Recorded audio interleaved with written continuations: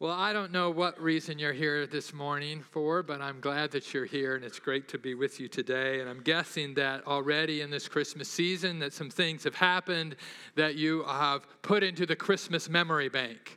Right? There are certain things that happen that you'll never remember again, but there are certain things that you might remember. So I had my family together on Christmas Eve, or at least some of my family. I was asking them some of their Christmas memories. So things were coming out, right? And I certainly can remember things from my childhood. I can never forget my grandmother's gifts, not because they were great, but because they were awful.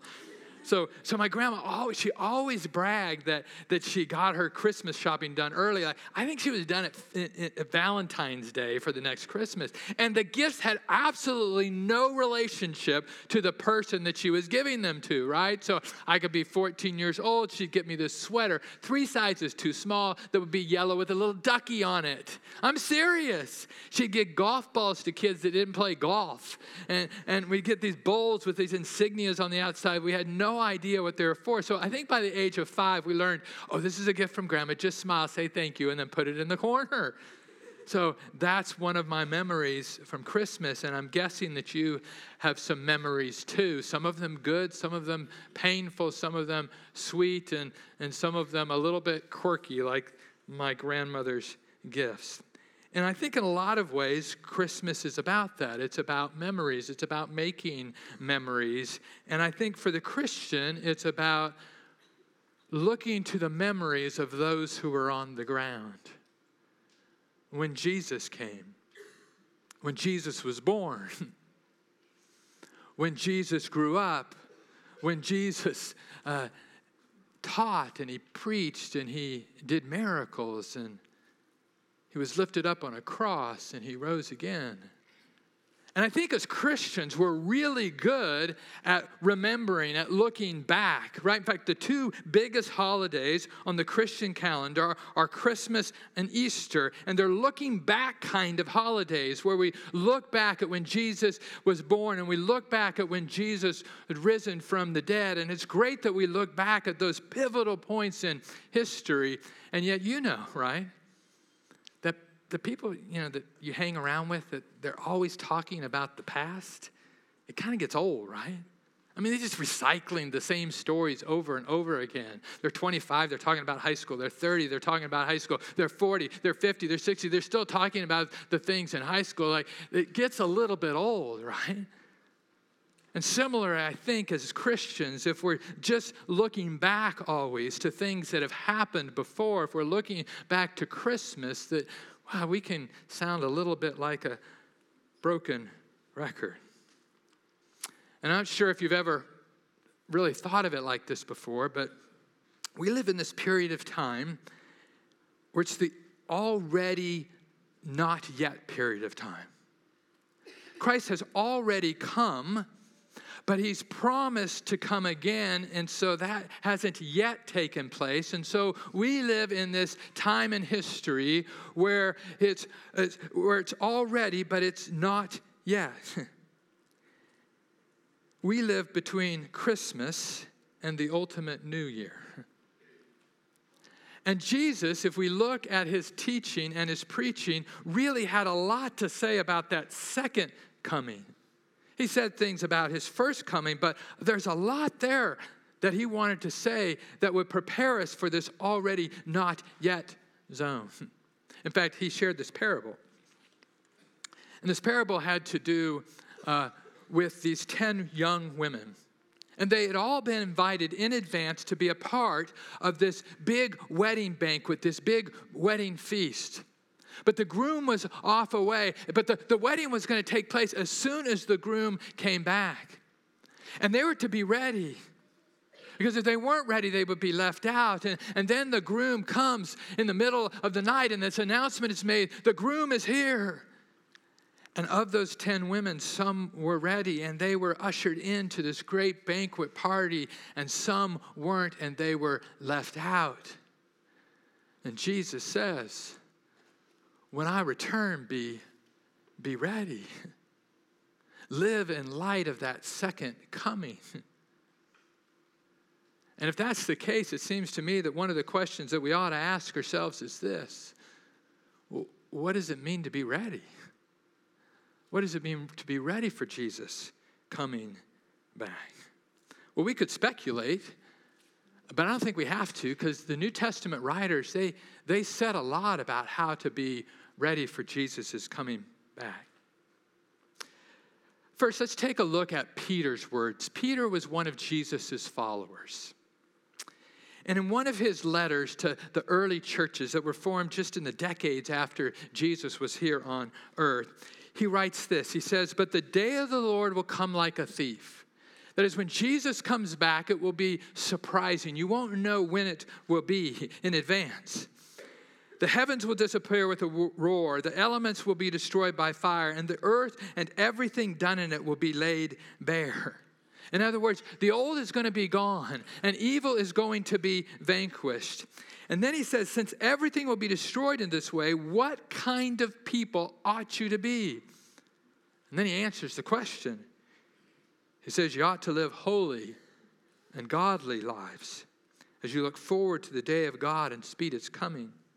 He goes on and says, that day will bring about the destruction of the heavens by fire, and the elements will melt in the heat. But in keeping with his promise, we are looking forward to a new heaven and a new earth where righteousness dwells, where God's goodness is without any inhibition whatsoever. And then he says, so then, dear friends, since you are looking forward to this, make every effort to be found spotless and blameless and at peace with him.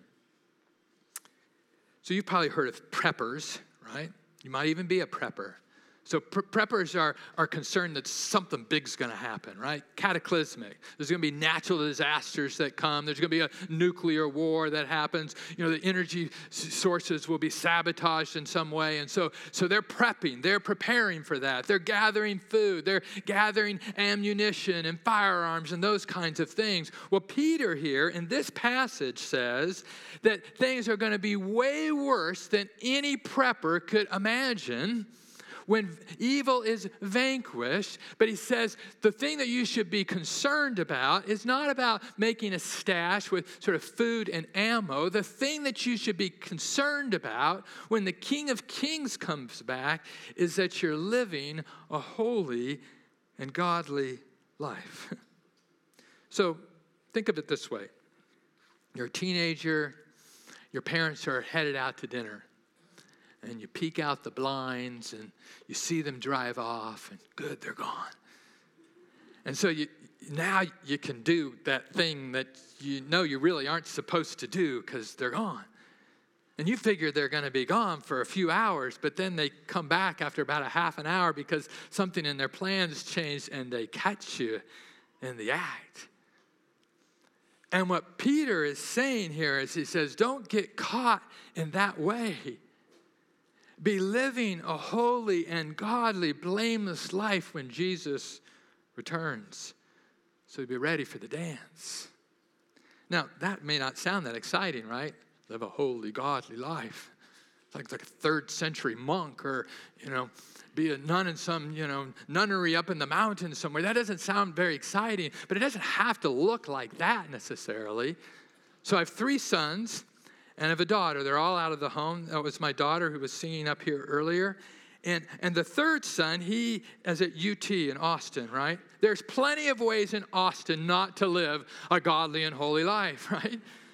So he's got a bunch of roommates. He lives in a house. They're all Christian roommates, great guys. And they like to have fun, but they also want to live in light of Jesus' coming. So they have parties. Like they have this big, huge, they just had their 2nd annual root beer keg party. And they had root beer keg, and people brought in all different kinds of root beer, and they had lights and dancing and fire pit and all that thing going on. They had over 100 people in their house. It was a great big party. Now, I don't know if that's quintessential holiness there, but it sure beats the alternative, right? Because if Jesus came back in the midst of that party, nobody's got to go looking for their clothes or has to sober up, because they're good to go.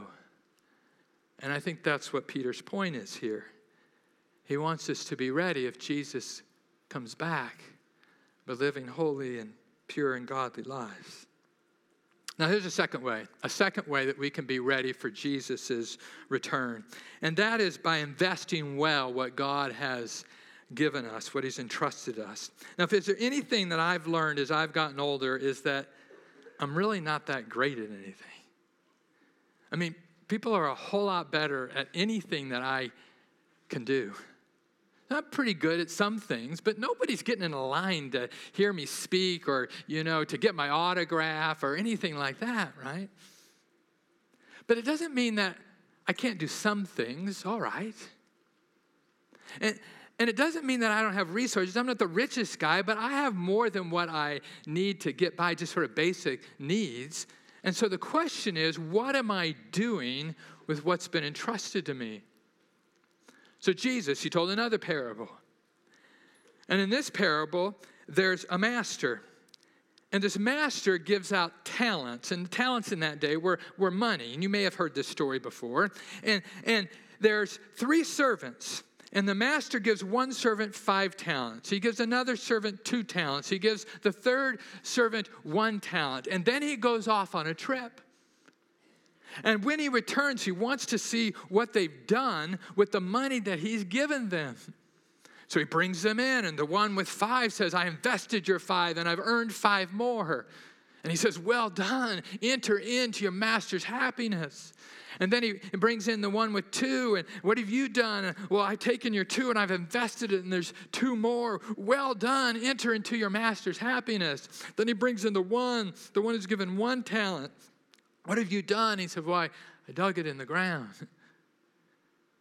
And the master says, away from me.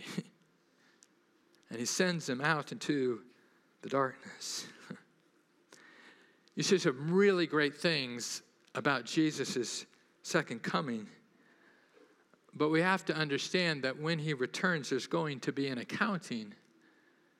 And a lot of that accounting has to do with what we've done with what he's given us. And I have to imagine when I look out across this room that there are people here that have incredible gifts, incredible resources.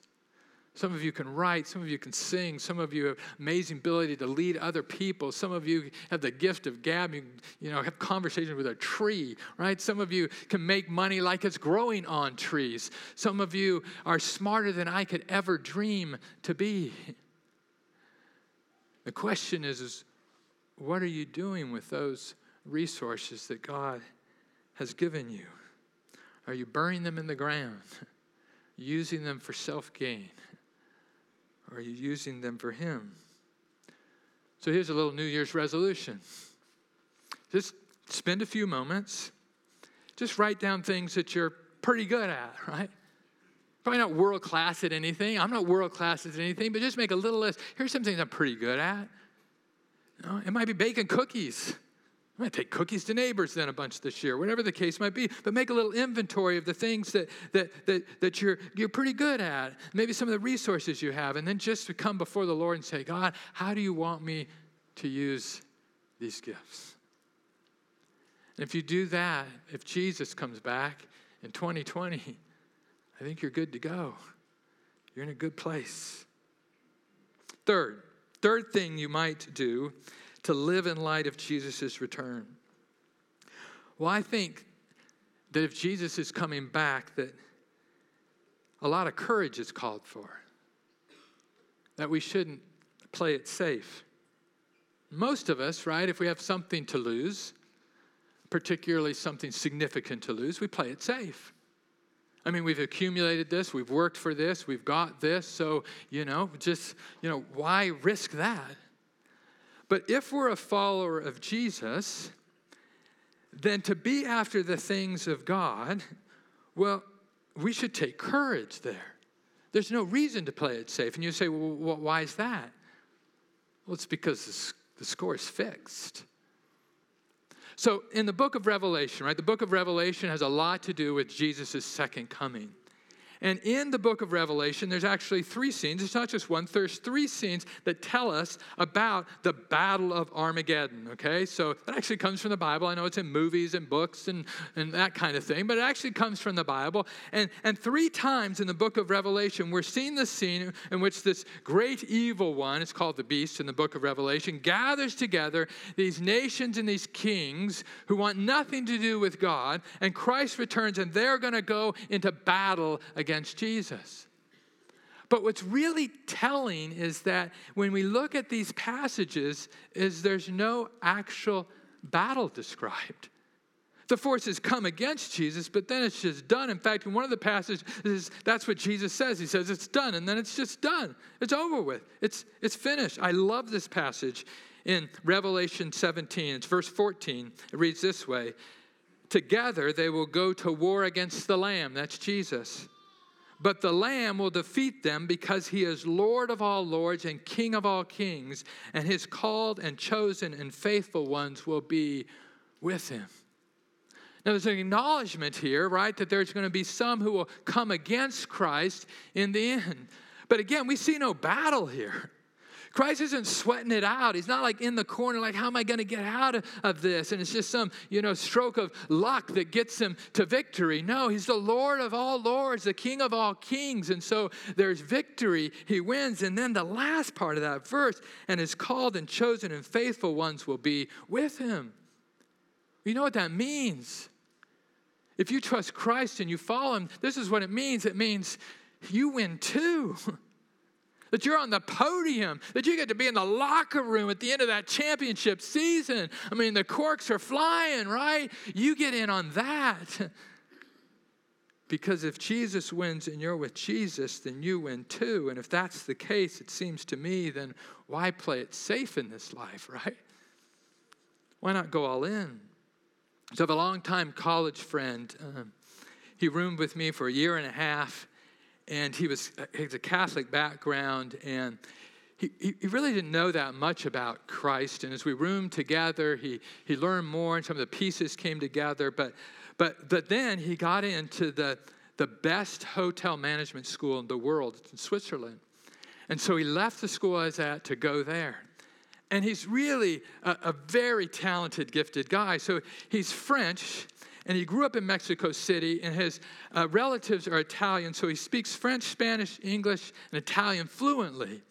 And he's going through the best hotel management school. He gets out of it. He lands a great job with this international hotel chain in this management position. All is going well. The career track's great. The rewards are great. And yet he realizes after a few years that, you know what, I'm actually playing it safe here. So he made the jump. And for the last 15 or so years, he's been with the Samaritan's Purse, a disaster relief agency. He flies all over the world. And his itinerary just makes me tired looking at it from afar, because he's in Nepal, and then he's in Africa, and then he's in South America, and then he's in the Caribbean, then he's up in Alaska. That'll all be in one trip. And he's speaking all these different languages to these people, and the story that he comes back with are beautiful. So he decided not to play it safe. In John 16, Jesus is talking to his disciples at the end of his first coming. And he's preparing them for this already not yet zone that we live in. They've been together for 3 years, and boy, there's a band of brothers. And he says, it's not going to be this way forever. When I leave, you're going to be scattered. There's going to be persecution. And then he says these words. He says in verse 33, in this world you will have trouble, but take heart, I have overcome the world. He said, guys, when I leave, it's not going to be easy. It's not just going to be candy canes and, smoked hams and Hallmark moments. It's going to be tough. But take heart, because every evil that you will come against, I will ultimately win against. So go for it. And they went for it. And within a few decades, we see from the Roman history, the Roman historians, they couldn't believe their churches popping all over the empire, and they couldn't figure out how to shut this movement down. They live boldly, they live courageously, and I think we ought to do the same if we're living in light of Jesus' second coming. Well, here's the fourth thing I think we should do if Jesus is coming back, and that's practice worship. And I spoke of you of the Battle of Armageddon. It's in the book of Revelation, but it's not the predominant scene in the book of Revelation. Really, the predominant scene, the scene that we see over and over again in the book of Revelation, is that of worship. We see it many places. I'm going to read for you a passage that has to do with worship that's in the book of Revelation when Jesus returns. It says, "After this I looked, and there before me was a great multitude that no one could count, from every nation and tribe and people and language." Talk about inclusive, right? There are all these people. They're standing before the throne and in front of the Lamb, in front of Jesus. They were wearing white robes and were holding palm branches in their hands, and they cried out in a loud voice, "Salvation belongs to our God who sits on the throne and to the Lamb." They're worshiping Jesus. And then it goes on and says, all the angels were standing around the throne and around the elders and the four living creatures, and they fell down on their faces before the throne and worshiped God, saying, "Amen. Praise and glory and wisdom and thanks and honor and power and strength be to our God forever and ever. Amen." And they're worshiping Jesus. They're worshiping God. And we see that scene over and over again in the book of Revelation. And why shouldn't there be these scenes? If Jesus is coming back and he's going to vanquish evil and he's going to set up a new heaven and new earth where there's goodness and righteousness, shouldn't there be worship? Now, a lot of people think that worship is just kind of a religious practice. It's superstitious. It's for the religious people, right? But you know, we all worship. We all worship. So yesterday, there was a whole lot of worship going on. All right? During the college football playoffs, right? I mean, people have their worship clothes on. They have, their worship insignias on as well. So they were doing their hand movements, right? Their praise movements they were doing. I mean, they had it going. They made their way to the meccas of college football. And even if you couldn't make it, you were at home and you're yelling at the TV. You probably, if you were really into one of these teams, you're wearing your outfit. You're into it, right? You see, the question is not whether we will worship. The question is, what and who will we worship? And it seems to me that if Jesus returns and does what he says he will do, then the who and the what of worship should be really clear.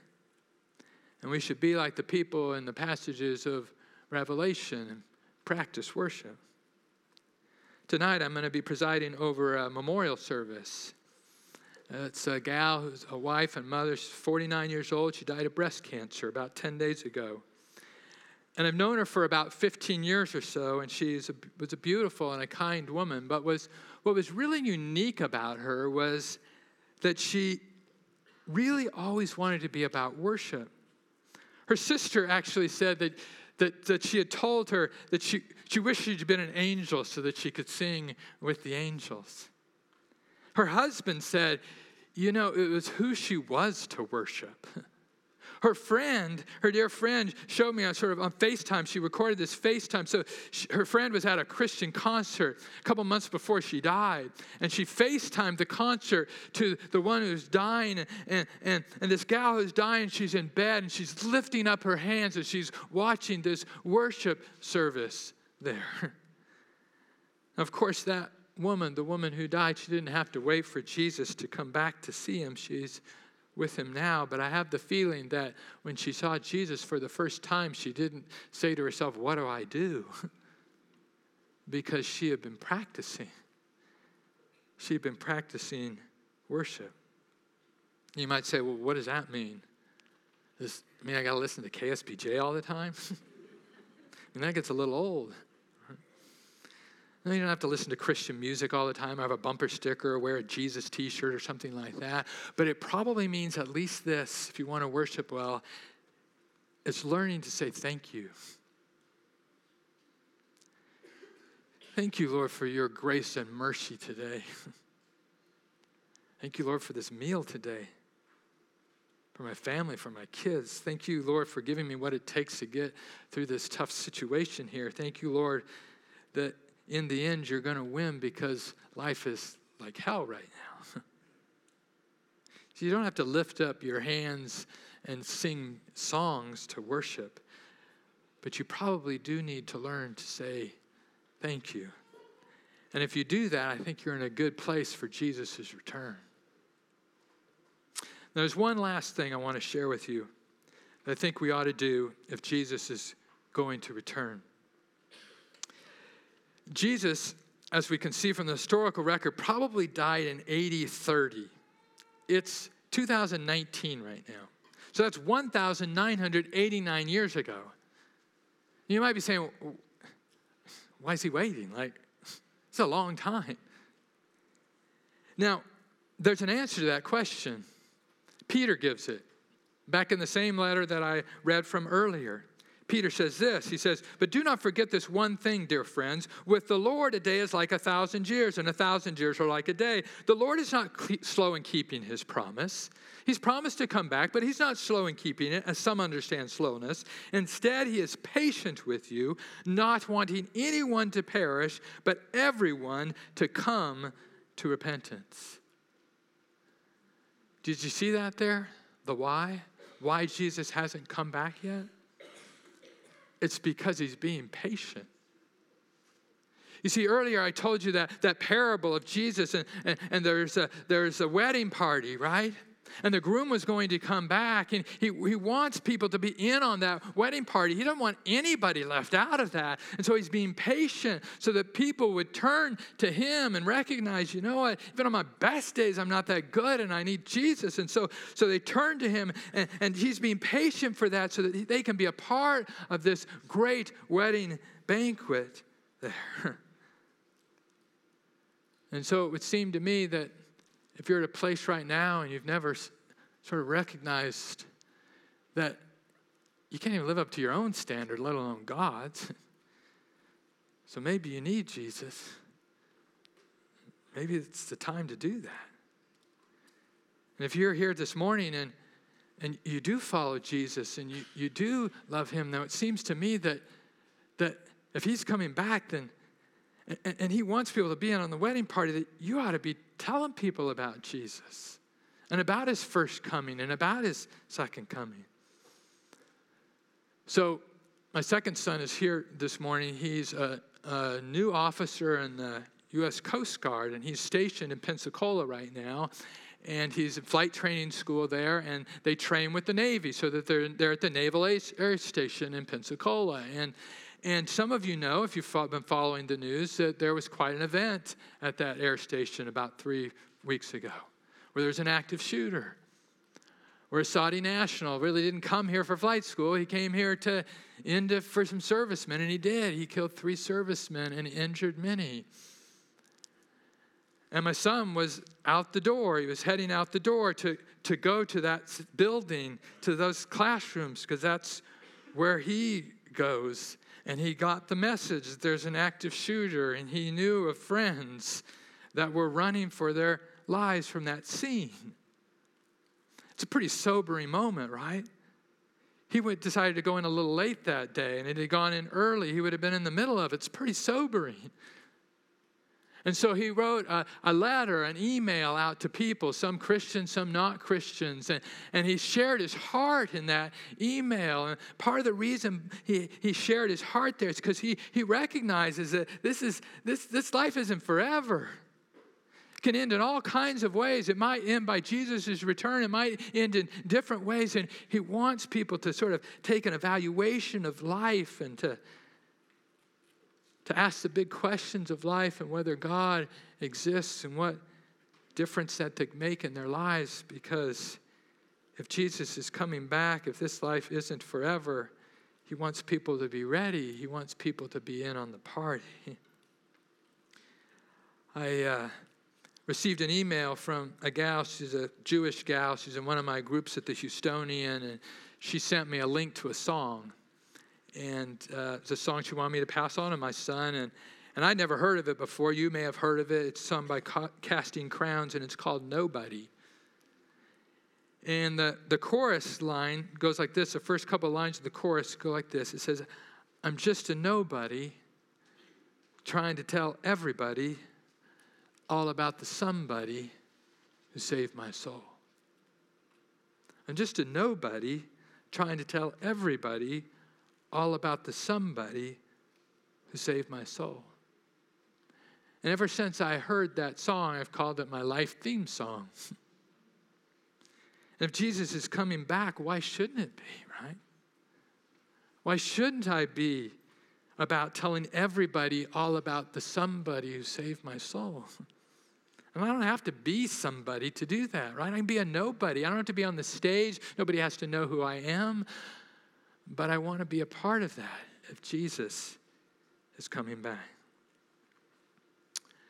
Well, 2020 is almost upon us, right? So, man, I don't know whether this will be the year that Jesus comes back or not. He might wait another 2,000 years. But I do know this. I don't want to live with just fond memories of Jesus' first coming. I want to look with my eyes forward to his second coming and to be ready. And I pray that you do too.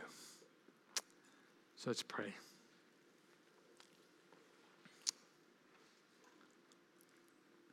Well, Lord, we are so grateful for the last few days, just being with family and friends and enjoying the celebration of Christmas. And even thinking back on when you came the first time and what you did, it's just sort of willingly coming into our world, this broken world, and being a part of it, Lord. And it's great to rest in those memories. And yet, Lord, too, you tell us that you're coming back. And so, Lord, we ask that you would work in us, that we would be ready for that coming, Lord, when you reign over all.